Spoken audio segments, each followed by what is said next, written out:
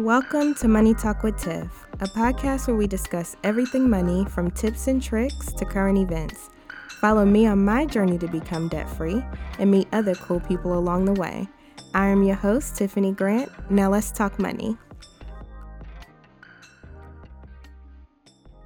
Hey everyone, so welcome to another episode of Money Talk with Tiff. Today is another interview and I'm super excited because I have Calvin Williams Jr. on the line. And I met Calvin at the Everything Black event, which was a local event where Black entrepreneurs and, people that want to see Black people succeed all came together at the International Civil Rights Museum. And it was an awesome event here in Greensboro. But Calvin is the first Black owner of an automated wealth management platform for retail customers. He is the CEO and founder of FreemanCapital.co, and he aims to empower millennials and the middle class with the tools they need to become wealthy. So, hey, Calvin, how are you? Hey, Tiffany, how are you doing today? I'm doing excellent. And, we talked a little bit before we got on. It's a beautiful day out today. We're going to try to make the best of it, right? Exactly. That's exactly the mentality that we have to have. Right, exactly. So I know a little bit about you, and I just want to catch the audience up. So before we got on, we talked about your background and, your family and things like that. So it's really cool that, your great-grandparents were the first ones out of slavery, which I assume that's where Freeman comes from in your business name. But as soon as they got out, they started buying real estate, and that kind of set your family up on this financial trajectory that you have now. So if you could just give my audience a little bit of that story and, as far as like how did they do it? Any, red tape they came across or how that happened? Yeah, so the company is named after my great-grandparents, George and Evelyn Freeman, because, what they were able to do is that my great-grandmother, Evelyn Freeman, she was, she married George, and, we're talking about like the 1950s at this time now, a bit older in, their life. But, they were able to start, buying, one or two. It wasn't like 100 of these rental properties, but it was still it was still the mentality of like, hey, I know that just saving is not going to be enough to get me where I want my family and my family legacy to be. And so I had to do something else. So, it's kind of like fix it or flip it before it was even a thing, because, they were able to buy, a couple homes in DC and then rent them out to people in the community. So they were providing a need for folks in the community, as well as, they didn't make a whole lot of wealth for themselves at that time, but what they did was plant a seed that, has been passed down, which, in my family, the Williams family there, we talk very freely about finances, my whole life, which, really gave me a opportunity to become very familiar with money, the good times and the bad times, and just how important it is to, take calculated risks to try and move your family and your legacy forward. And that whole thing is what, is embodied in our mission at Freeman Capital. That is so awesome. Like, I admire your great-grandparents for starting that and, making sure it just keeps going. I know because my mom does a lot of family history research.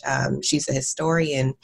And in my family, I think it was second or third great-grandfather owned like almost all of Siler City. So like Chatham County.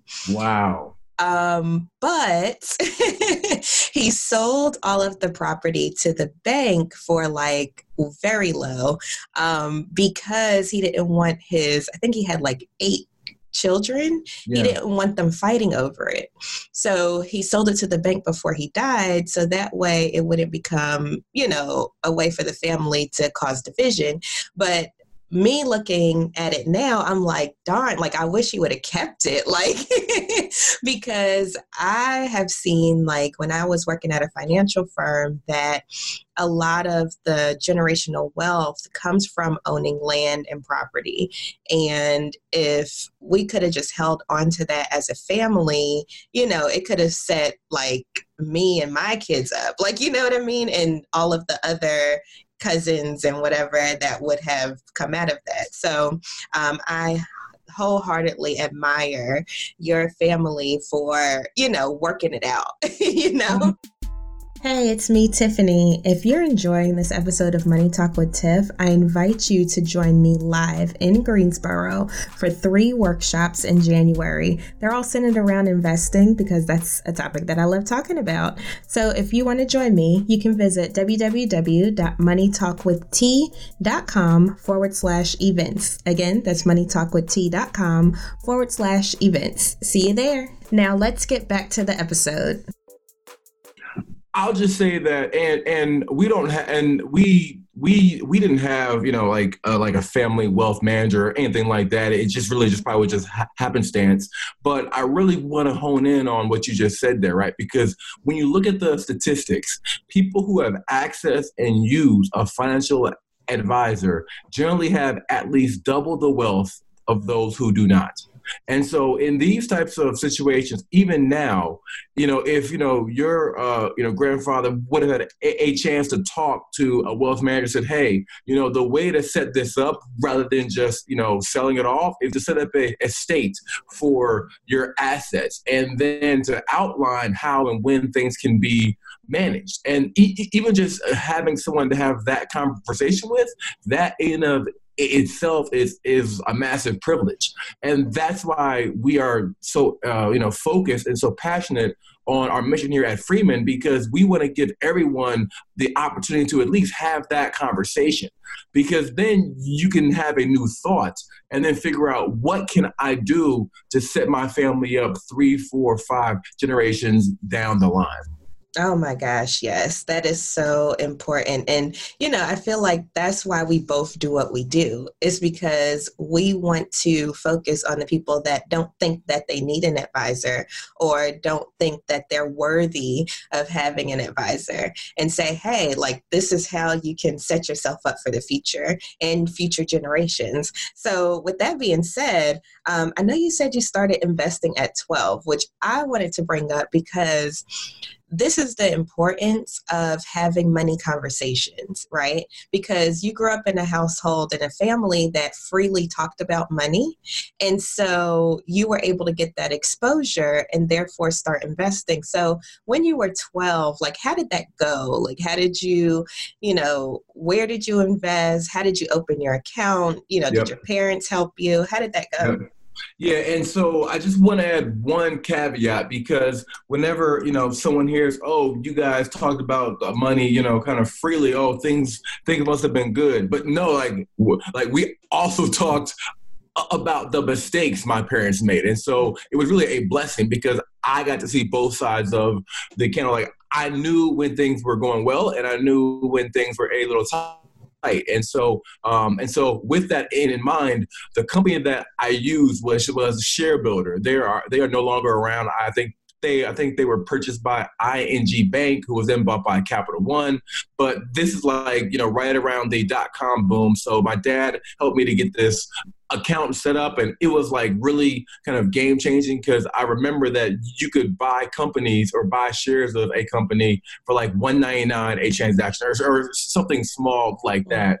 And so, my dad, I had always been around, computers my whole life. And so I was pretty comfortable with like using them, but he, helped me to put the money in. And it was like, we're talking about $20. It's like, allowance money over time. And I do want to use real numbers, because people will think, oh, it's like hundreds of dollars, but just getting the exposure was key, because this just happened to be the .com boom. So I put in a couple bucks and I randomly picked some companies that I liked.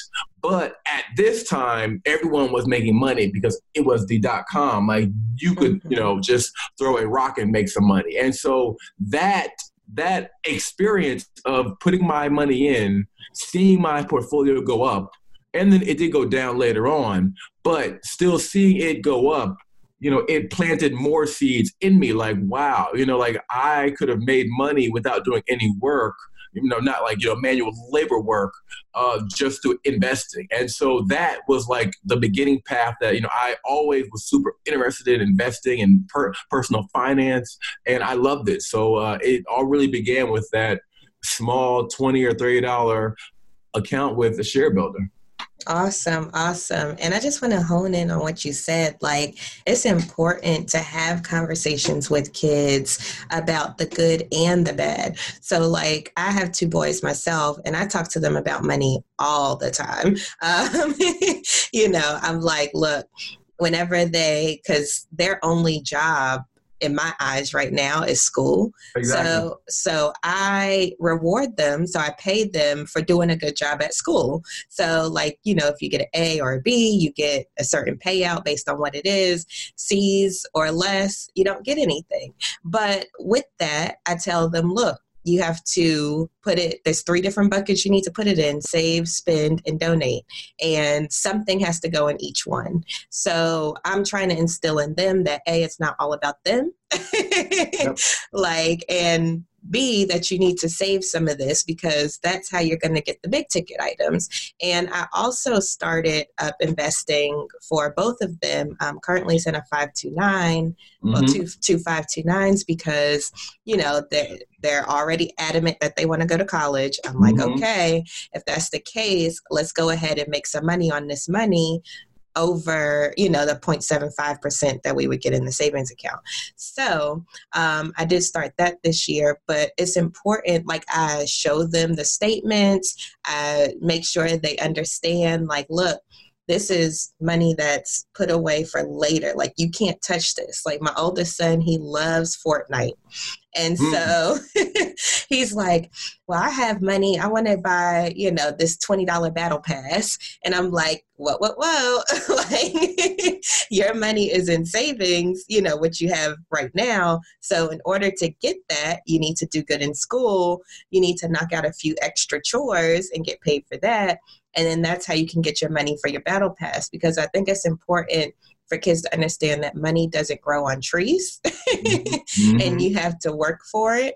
And, you can't just always get what you want. So that's what I'm trying to instill in my kids. So with that being said, like, I love the idea of maybe I'll open them, just a regular brokerage account. So that way they can pick, some stocks that they like, or, maybe look around the house like, hey, we have an Xbox, let's invest in Microsoft, like, that type of thing. Yeah. So, there are a lot of great ways to do that. And, even for some, you could take it a step earlier, which is just focusing on like the personal finance. Because for me, even at like 15, or like 14, I think I started working at McDonald's, whatever that age was at the time, was between 14 and 15, I used Quicken, which was at the time like the best personal financial management tool. And I would like put in my weekly salary, do my little expenses, and I would try and project like, okay, I'll, buy a house at this age. I'll, get married at this age. I'll save for college at this age. And so just by using these tools, even though I was putting in, I'm making McDonald's money on the weekend. We're talking about a couple $100. And, it just began to build the habits. And even like early on, I realized that, when I would not be more careful with tracking my money, then I would be more likely of taking my McDonald's check and going straight to the mall and spending it all in like whatever clothing store. And I did that several times over the summer. And then I just saw how the money that I was making or, had just, disappeared. And so, for us at Freeman, what we're trying to do hard is just to partner with people to give them that exposure, because exposure brings expansion, and to just let them know like, hey, this is what you have, and this is where you could be if we can make a couple of changes and work together, so that at the end of the day, you and your family have more wealth. Oh, yeah, definitely. I always preach knowledge is power. Yep. Like, Yep. if you don't know things exist, there's no way you could possibly use it, you know? Yep. So, I want to backtrack a little bit because you brought up something interesting. You said you had projected tried to project when you wanted to buy your first house. Now, I know you bought your first house at age 20, which is amazing. I thought I was doing something at 26, but you No, know, no, you were. There's no comparison, no right. comparison at all. I'm just messing. But, could you take me through like what made you decide to buy a house and, that thought process at that young age? Yeah, so I think that it all goes back to those earlier seeds. I've always been trying to find ways to have my money work as hard or harder than I do, and so here was an opportunity where I was working a full-time job as a co-op. I was working for in for those who may not know, but when you're in college and you get an internship, you are often classified as a full-time employee during the time that you are there. Because I knew that I was a full-time employee, I basically used that as my salary to then buy a house. Thank God for my parents. They had set me up with good credit. So when I was 18, something that my parents had done was they had put me on their credit card accounts, which had a long history. They added me as a signer, so I instantly got that a good credit. This is how generational wealth can go from person to person, because my parents did hard work.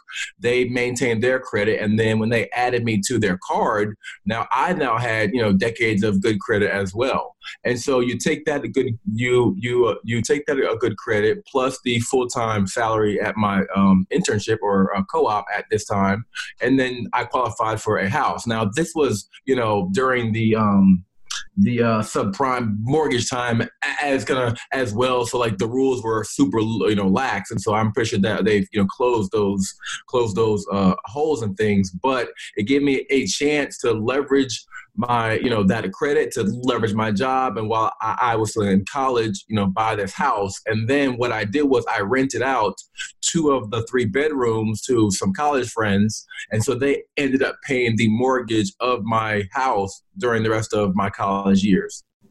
Wow, that is awesome. That is awesome. So with that, when you started Freeman Capital, you kept your grandparents in mind. You know it's important to invest. If you can just give us, how the app works, just a brief overview. So that way, if my listeners are interested, they can go ahead and check it out. Of course. So what we're trying to do, or what we are doing, is that we are focused on trying to treat everyday people like they're millionaires. So millionaires have someone that focuses on their money, looks at their checking, their investments, their insurance, making sure that all of their needs are taken care of.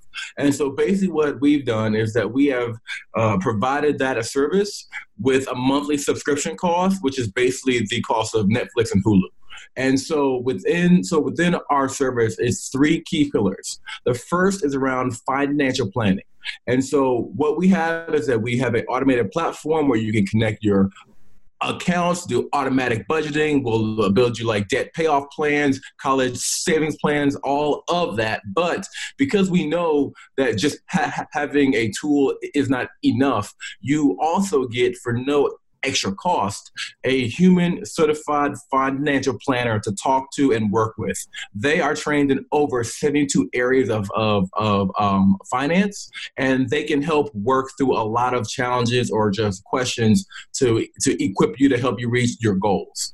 And then we have our investment management service, where we can help folks figure out, if you aren't sure like what to do with your retirement, you can actually upload your retirement plan from your job and talk with your planner. We can manage your investments for you. And a big thing is around our education. So we have an education community where we have webinars, we have self-paced courses, of course, blogs and such. and it is all packaged for as low as $27 per month. And we are just uber focused on helping to close the wealth gap by making these tools, this education, and make it accessible for all. And that's really what we're trying to do here. Well, I am a super fan of your movement and I love it. I am all for it. If there's anything that Money Talk with Tiffany Grant can do to, make sure this goes far, please let me know, because this is so important to me. And I love the price point. It's perfect for those that don't think that they can afford getting financial advice. So with that being said, where can people find you? Are you on social? How can they reach out to you? Of course. And so you can reach out to us at www.freemancapital.co. That's not com, it's .co. And we are on most, if not all, of the socials: Facebook, Instagram, LinkedIn, Twitter, at Freeman Capital. And we're most active on Instagram and Facebook. Perfect. Thank you so much, Calvin. This was so good. You dropped so many gems. I appreciate you coming on. Thank you for having me. And I really appreciate this opportunity speaking with you and your audience. And I'm a major fan of your movement, and I look forward to supporting it as well. All right. Thank you so much, Calvin. Have a good one. You. You too. Thank you for listening to the Money Talk with Tiff podcast. For free resources and materials, head over to moneytalkwitht.com. And while you're there, why not sign up for our newsletter so you'll never miss an episode? Talk to you soon.